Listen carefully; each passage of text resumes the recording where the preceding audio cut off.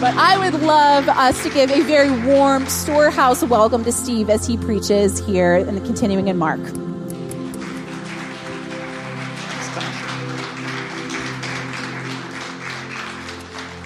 Good morning. Glad to be with everyone this morning. I actually have a long history or a long connection with Storehouse as well. For 2 decades, I've had friends and family that have gone here, and I haven't until this summer. My family started attending because, as Tasha said, I was on staff with other churches often.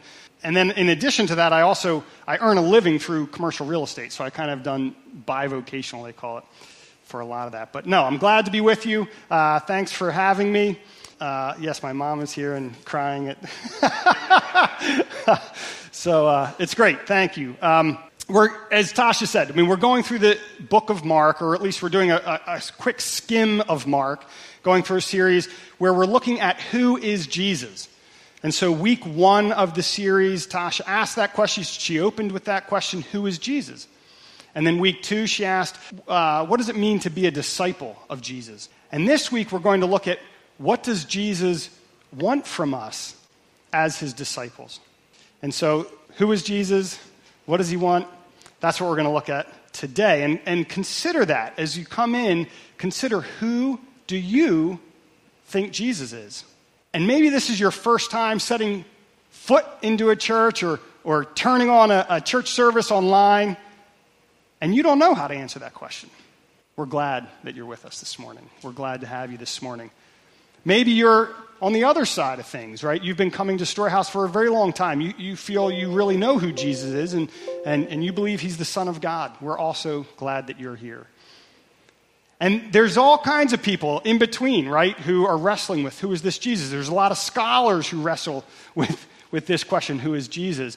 One thing that I've noticed is when you're out with people and the name Jesus comes up, I don't know about you, but I feel oftentimes like people, they kind of feel like something's expected of them, right? I don't know if they feel like Jesus is expecting something of them or if they just expect more of themselves and they feel a little bit like, okay, I need to be a better person. What do you think? What does Jesus expect of you? What does he want from you? Does he want you to be a better person? Does he want you to be less sort of self-focused? I know for my part, before I knew Jesus personally, I was pretty sure, and my dad was a pastor, and I grew up around Jesus in certain ways, but before I knew him personally, I didn't know what he wanted. But I was pretty sure he wanted less. He wanted me to be less something, less sinful, less selfish, less ambitious, less hungrier. I was very hungry as a young adult, I wanted life. I wanted to grab it. And I was pretty sure following Jesus meant less fun. But he wanted less. And it wasn't until later I realized that isn't it at all. That is not it at all. He actually came to bring more. And we will talk about that. But this morning, think about, what do you think Jesus wants from you? In this morning's passage, Jesus calls himself Lord of the Sabbath. What on earth does that mean? That's basically what we're going to talk about this morning, but we're going to start with the big idea, and it's this. It's not so much what Jesus wants from you, it's rather about who he is and what he had come to do. Jesus is Lord of the Sabbath, and he doesn't demand that you become less whatever. Rather, he has come to bring more fullness, more life, more strength, more joy, and more rest. Let's turn to Mark chapter 2, verses 23 through 28. Verse 23.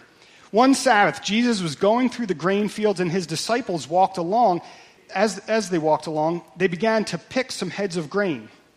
The Pharisees said to him, "Look, why are they doing what is unlawful on the Sabbath?" He answered, "Have you never read what David did when he and his companions were hungry and in need? In the days of Abiathar, the high priest, he entered the house of God and ate the consecrated bread, which is lawful only for priests to eat. And he also gave some to his companions. Then he said to them, the Sabbath was made for man, not man for the Sabbath. So the Son of Man is Lord even of the Sabbath. Let's open in a word of prayer. Lord, we come before you this morning. We thank you for your word. We pray that you would impress your word upon our hearts, that you would speak to us this morning, that it wouldn't be my words, but your word being communicated. And anything that's from me just would pass by, but that you would speak to where each of us is individually, sitting here this morning. In Jesus' name, amen. What's your primary identity? How do you identify? Like what gives you a sense of value, a sense of worth, a sense of identity? Is it your work, your career? Maybe it's the work that you do to serve your family. Maybe it's your goodness, right? You feel like you're a good person. You come to church, you do all the church things. You work really hard at your Christian faith. I think that we live in a culture where busyness gets associated with importance. And when we're busy, we feel like we have value, right? And so work versus rest is really a matter of identity. Often when we rest, we may feel like this, like, oh, I am being irresponsible. I'm irresponsible. If we rest, right? So we keep ourselves busy because to rest, I feel I am irresponsible as a person. Or when we're working, we feel like, okay, I am doing my part. I do my part. And when we're busy meeting people's expectations, we feel like, okay, I am valuable. Well, in today's passage, Jesus conflicts with the Pharisees over this exact thing, the definition of work and rest. But the real issue at stake is one of identity, you see, because it's firstly about Jesus' identity and secondly about Jesus' disciples' identity. And so who is this Jesus? And what does he expect from his disciples? These are the questions. So today we're going to kind of frame the sermon in three parts with three questions. What is Sabbath? What does it mean that Jesus is Lord of the Sabbath? And how does Sabbath inform our identity? What is Sabbath? What does it mean that Jesus is Lord of the Sabbath? And how does that inform our identity as his disciples? So, again, picture this story here. Jesus is walking through through these grain fields, and think about this. Everywhere Jesus goes throughout the Gospels, and this was my first clue, and Tasha mentioned Young Life. In Young Life, I got clued into this. The guy talking would be like, everywhere Jesus went, people just flocked to him. That's not a dude who's about less fun, right? Everybody he's the most popular guy around. He can't get away from the crowds. Anyway, so that's the picture. So he's walking through these grain fields. There's people all flocking to him, and his disciples are like having a snack. You know, they're just picking some kernels of grains. And these Pharisees are like, they're breaking the law. Why are they doing that? And so they ask Jesus, why is this happening? Well, we're going to look at Sabbath. Why do these Pharisees think this is breaking the law? And we're going to look at what the Sabbath is from three different perspectives. We're going to look at it from a scriptural perspective from the Old Testament.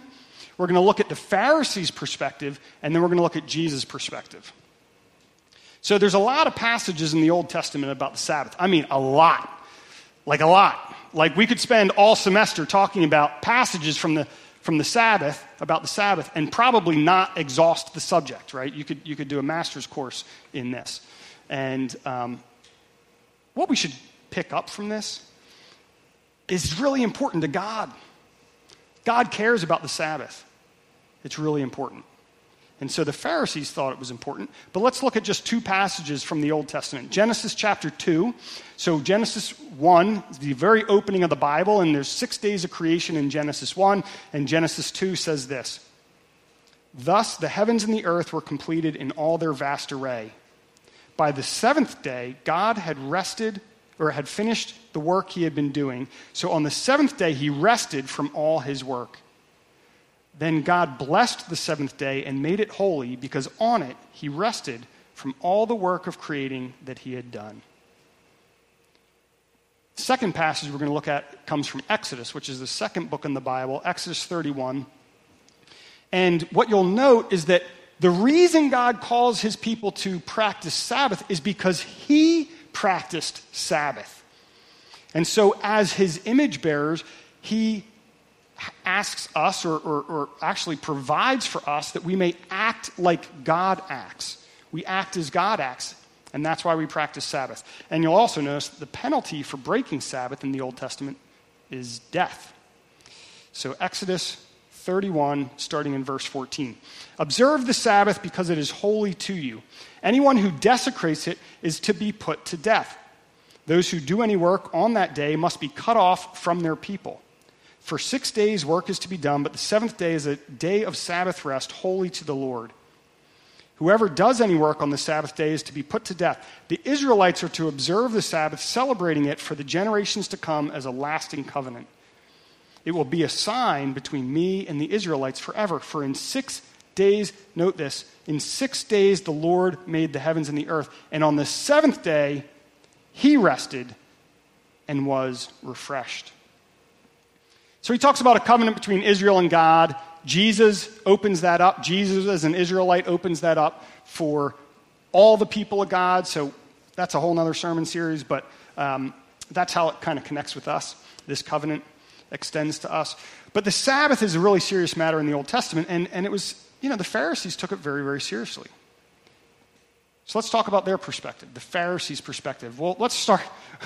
What is a Pharisee? Who are these guys? Well, they're the legal and religious leaders of the day, but keep in mind that religion in Jesus' day was, for Jews in Jesus' day, it was not a matter of personal preference or piety. It was a legal system, right? Like the United States Constitution. It is what identified the Jewish people as a nation. I mean, they were being occupied by a foreign power, the Roman Empire at the time. And so what identified them was God's law, their religious law. And so these guys are really part of the legal court system, the Pharisees. And as I tried to kind of think of how they may have felt about the Sabbath, I don't know how they felt. But as I tried to imagine this nationalism, I thought of the American flag, right? It's a symbol. If you wear it on your shoulder, it's a symbol of your national identity. And if somebody were to burn a flag, say, that has enormous symbolic power. And so when they come to Jesus and say, hey, why are your disciples eating kernels of grain on the Sabbath? That's kind of what there's a symbolic power about what the disciples are doing that they're questioning. And Scripture is really clear. God says, don't do work. We just read it in Exodus 31. No work on the Sabbath. What's less clear in Scripture is what exactly defines work. What exactly constitutes work? And so the Pharisees actually had, while they had their strict lines, they also had a long tradition and history of debate. Where are the lines? How do we draw them up? What's work? What's not work? And so while they saw picking grain, kernels of grain as work, Jesus may not have. And so they invite him into this debate. Of course, they're sorely disappointed. He had no interest in joining the debate. In fact, he answers with this very kind of weird reference to David. And you're like, what does this mean? What does this mean? And what we're going to see, and I think the Pharisees got it, what we're going to see is that Jesus was pointing to his own personal authority over the Sabbath. He says it, right? I'm the Lord of the Sabbath. But he was pointing to the transition of power from King Saul to King David and relating it to what was happening in that grain field, saying there's a power shift happening here. And I'm not entering your debate because I have the authority, which is pretty offensive to the Pharisees. But let's reflect on Jesus' response, okay? So his perspective on Sabbath. And ultimately, he presented himself as a new power structure. So when the Pharisees ask him, he points to King David. And so verse 25, have you never read what David did when he and his companions were hungry and in need? In the days of Abiathar the high priest, he entered the house of God and ate the consecrated bread, which is lawful only for priests to eat. So what's he talking about? This story comes from 1 Samuel. And so you remember, the Israelites come out of Egypt, they enter the promised land, and for about 400 years, they're ruled by judges. And Samuel is the final judge. And the people of Israel go to Samuel at some point and say, look, Samuel, we want a king like all the other nations have. They have organized armies, and they can defend themselves and go to war and all these things. And so we want a king who will do those things for us. And they pick Saul. Saul was a head taller than everybody else. He looked royal. He looked like a king. They're like, yeah, we want that guy. He looks the part. And so they pick Saul as their king, and God approves it. But then God winds up rejecting Saul. And that's in 1 Samuel 15. He rejects Saul, and he anoints David in 1 Samuel 16 as king. And David, in 1 Samuel 13, says that David was a man after God's own heart. So Saul, the Bible presents Saul as the people's choice, and David as God's choice. But keep in mind, you can't have two kings, right? So that creates conflict. And of course, Saul's response is to try to kill David. So that brings us to Jesus' reference in 1 Samuel 21. He references when David flees and runs away from Saul, he goes to the town of Nob and goes to Ahimelech, the high priest. Now, when he gets there, he actually lies to Ahimelech. Ahimelech says, whoa, why are you here by yourself? This is weird. I don't like it. And David says, well, Saul sent me. So Ahimelech's like, okay, well, if King Saul sent you, then I'll help you out. And so he takes some bread and he escapes. Well, when Saul arrives, he hears that Ahimelech helped David and he kills him. And he kills the whole town. Men, women, children, even the livestock, he genocides the whole town.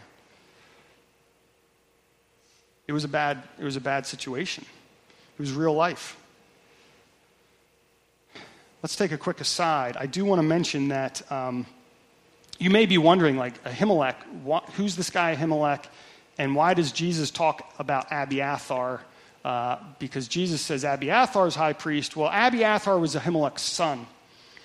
And so when Ahimelech was killed, when Saul killed Ahimelech, Abiathar became high priest.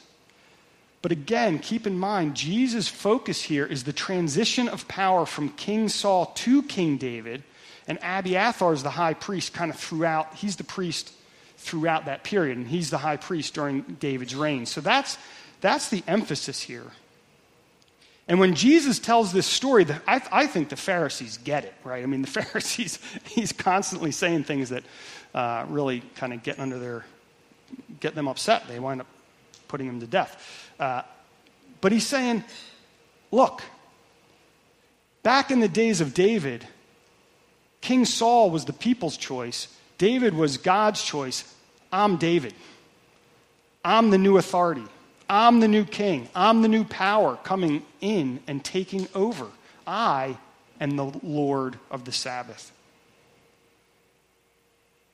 And as we read this story, Mark put it in here for us. Mark put this story in the Bible for the church, for the body of Christ, or those who are listening in.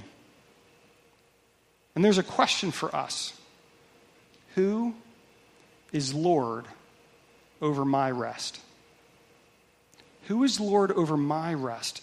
Where do I turn for rest? And wherever we turn, Jesus says, I want to replace that. I want to replace that power in your life because I myself am the true path to rest. I myself am Lord of the Sabbath. And so what does that mean? That brings us to our second point. What does it mean that Jesus is Lord of the Sabbath? In this story, Jesus is focused more on the overarching purpose of Sabbath rather than legal debate. He doesn't enter into the debate.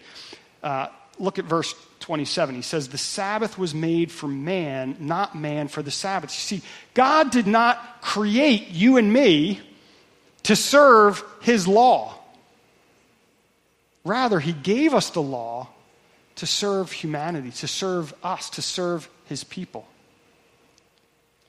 And the Sabbath, from Jesus' perspective, he is Lord of the Sabbath because he understands that Sabbath is really about recreation. It is a time of restoration. It is a time to be made full in the image of who God made us to be. He's bringing more, not less. He's bringing fullness, and he does the work.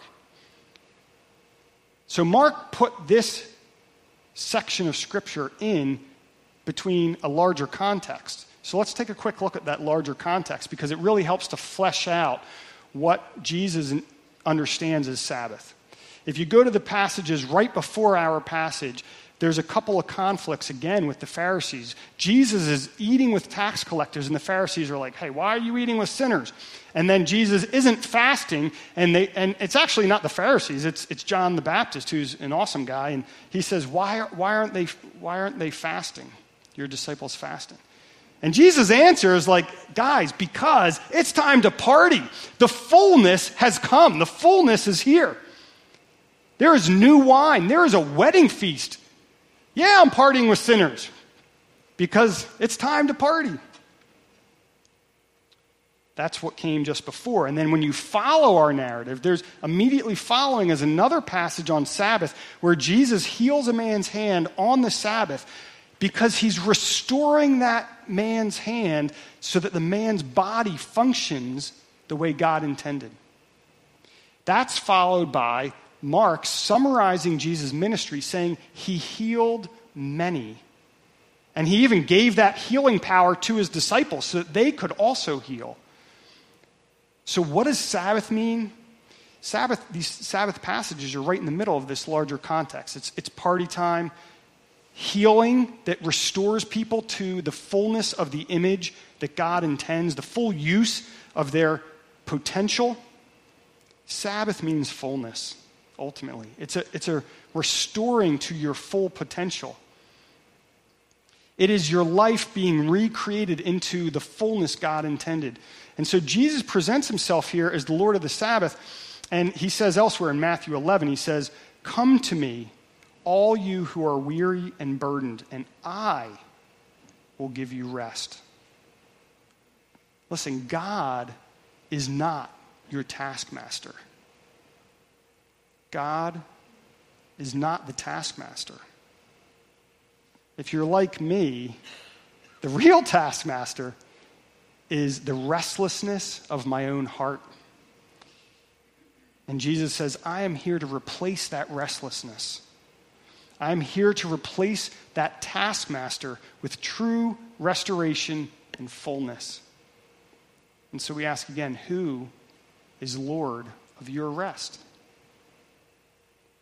And this brings us to our third point, to consider our own identities. How does Sabbath inform our identity? Where do you find your identity? What makes you feel valuable and valued? A number of years ago, I was discussing the gospel with a friend, and I said, well, following Jesus is kind of like giving up the driver's seat to Jesus, right? You take the passenger seat and you let him drive. And my friend responded, he said, well, I've been driving the car of my life for 24 years, and I think I'm doing a really good job of it, so I'm going to keep doing that. Maybe that's you, right? Maybe that's you. You like the rules because you do really well within the system, and he does well he's still, I think, of the same mindset, and that was, 25 years ago or something. And, he does really well. But it's hard to rest when you're driving all the time. It's hard to rest. And you might think, that's okay. I'll rest when I arrive. I'll rest when I get here in my life or there in my life. When I achieve this goal. But if you're like me, you never arrive. You never arrive. You achieve the goal, you set your heart on a goal, you get it, and your heart immediately jumps to the next goal.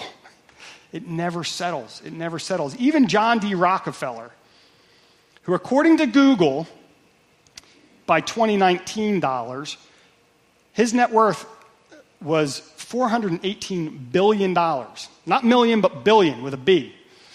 $418 billion. And there's a very famous piece about him where like some reporter or somebody asked him like, well, Mr. Rockefeller, how much is enough?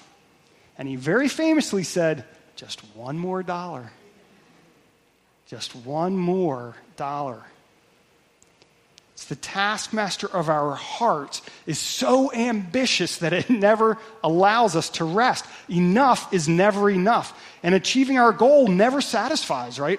Our heart just demands more. It demands the next thing, the next shiny object. And so we can often oscillate. We go from like working ourselves to exhaustion to like we're exhausted, so we like switch and we like reach out for escape through television or video games or social media or shopping or food or alcohol or pornography or whatever it is. I mean, actually, there's no end to the vices, right? There's no end to what our hearts set themselves on. And I don't stand above these things. I mean, I can fall into those patterns as well as anyone. But neither working to reach our goal nor escaping gives us that fulfillment, gives us that renewal where we can find rest. And ultimately, we only come to rest when we find our rest in the Lord of the Sabbath. As Augustine says in his Confessions, you have made us for yourself, O Lord, and our heart is restless until it rests in you. You see, the human heart is enslaved to sin. I mean, yours and mine alike. We were born into that sinful. People talk about hell. They don't like to talk about hell, but I think, and the Bible describes hell as like this fire that never goes out or this worm that never dies. I think this is it. I think actually the Bible makes a good case, or if you interpret the Bible, I think there's a good case to be made that hell is just that burning desire that you can't satisfy. It's like drug addiction. The more you get, the more you need. And it never satisfied. And that's the sinful heart. That's the heart that doesn't allow us to rest. And so we relentlessly chase after something, some achievement, some completion, some arrival that never comes. Because ultimately we're chasing after some identity. We're trying to discover who we are. And we're chasing after an identity that's always eluding us. And even when we achieve our goals, we're not satisfied. Just like Rockefeller, there's just one more dollar. If I can just get that next one, I'll be satisfied. What is that dollar for you? What is that dollar? But we can't rest until the work is finished and we've arrived. But the work is never finished. There's always more to do, more to achieve. And so we can't really rest until we find our rest in Jesus' sufficiency of the cross. God invites us to rest in his rest. Remember Genesis 2. God rested on the seventh day, and he's saying, enter my rest. Enter into my rest. And the problem is that sin tore us away from that rest. And sin's curse is that we must work in order to live, to survive. That's what happens from sin. But on the cross, Jesus finished the final work and faced the final death under sin's curse. So dying on the cross, Jesus' final words were, it is finished. It is finished. And so Jesus, he's not expecting more from you. More and more. It's never enough. That's not Jesus. He's not expecting more from you. Actually, Jesus gave his life in order to give you life. He gave up his life in order that your life would be full and that you would experience something that John D. Rockefeller never experienced and guys like Vladimir Putin never experienced. And that's enough. Enough. Jesus finished his work, and it's enough. It is all we need to be made whole and restored to our fullest purpose. And again, all around Jesus comes fullness, right? And we think we got to work so hard to achieve, to make ends meet. I got to tell you, from personal experience, and I had been divorced a number of years ago, and I was raising my children on my own for a long time, and I was a pastor at one point and making no money, and so I had no money, and God always provided. And it was crazy because it became, anytime I had like a little extra money, I'm talking like $500 extra or something, or $300 extra, I'd start to feel some relief because I wasn't like living paycheck to paycheck. But immediately, something would go wrong. Like it was always appliances. I got a microwave, a dishwasher, hot water heater. They all broke in this period of time. But I always had just enough money. And it started to happen so routinely that anytime I had a little extra money, I'm like, that's for something. That's God has dedicated that money for something. I had an HVAC system. I had like $6,000 from like a tax return, and I was like, oh, wow. And then like my HVAC went down, and it was $6,000. It was like the right amount of money. God provides, and Jesus gave his life for that provision. The curse of I must work to feed myself is broken. It's broken. And so as Jesus is walking through grain fields and his disciples are picking kernels, they're not working. They did not cultivate that field. They did not grow that grain. They are enjoying the fruit that Jesus provides. And so to enter his rest, you just need to call out to him. You need to call out to him and kind of say, like, look, Jesus, take the driver's seat. I acknowledge I cannot rest on my own. I cannot achieve that on my own. But I believe that your work on the cross is sufficient. I trust that you did finish all the work that really matters. And ask him to take over. All right, I'm going to close with this, just some practical steps. Right? We talk about next steps here, and I feel like I need to give you some practical steps. But the New Testament isn't particularly rigid on Sabbath. It's still important. It's still critically important. But some things have shifted from Old to New Testament, Saturday to Sunday, when Jesus was raised from the dead. But I'd say this, look, the biblical, universal truths about healthy spiritual lives, you need to make some time to stop working for a day once a week and join in corporate worship. And there's times where, like, that's hard to do. Like, if you're a med student in residency, you can't always do that. So, this is not, the law was provided for you. Sabbath was for you, not the other way around. But healthy spiritual life looks like trying to make that work, taking a day off, corporate worship. Second thing is to read Scripture and pray every day. Just setting aside that time to read and pray, to acknowledge that my frenetic energy isn't what makes the world go round, but it comes from the Lord. My provision comes from the Lord, not my efforts. And then thirdly, pray with others on a regular basis. That's it. Set aside a day, read and pray every day, and set aside some time to pray with others. But ultimately, you can't do more in order to rest, right? You're not going to find rest by doing more. And Jesus has finished everything that really matters. And he reminds us, the Sabbath was made for man, not man for the Sabbath. And the Son of Man is Lord even of the Sabbath.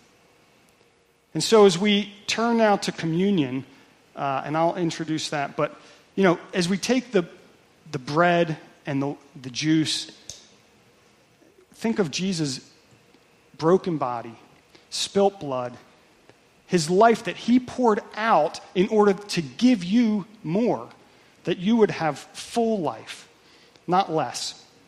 And so I'm going to read actually from 1 Corinthians 11, where Paul says, talking about communion, he says, I received from the Lord what I also delivered to you, that the Lord Jesus, on the night when he was betrayed, took bread, and when he had given thanks, he broke it and said, this is my body, which is for you. Do this in remembrance of me. In the same way, also, he took the cup after supper, saying, "This cup is the new covenant in my blood. Do this as often as you drink it in remembrance of me. For as often as you eat this bread and drink this cup, you proclaim the Lord's death until he returns." Let us pray. Lord, we thank you that you sacrificed yourself that we might enter back into the Father's rest. And so, Lord, take the driver's seat of our lives, Lord. Take over, Lord, because honestly, our own hearts are relentless. They are relentless in the desire, Lord, the burning desire, the worm that never dies. They don't let us rest. So, Lord, we lay them before you and we ask you to take over, Lord, that we might enter your rest. In Jesus' name, amen.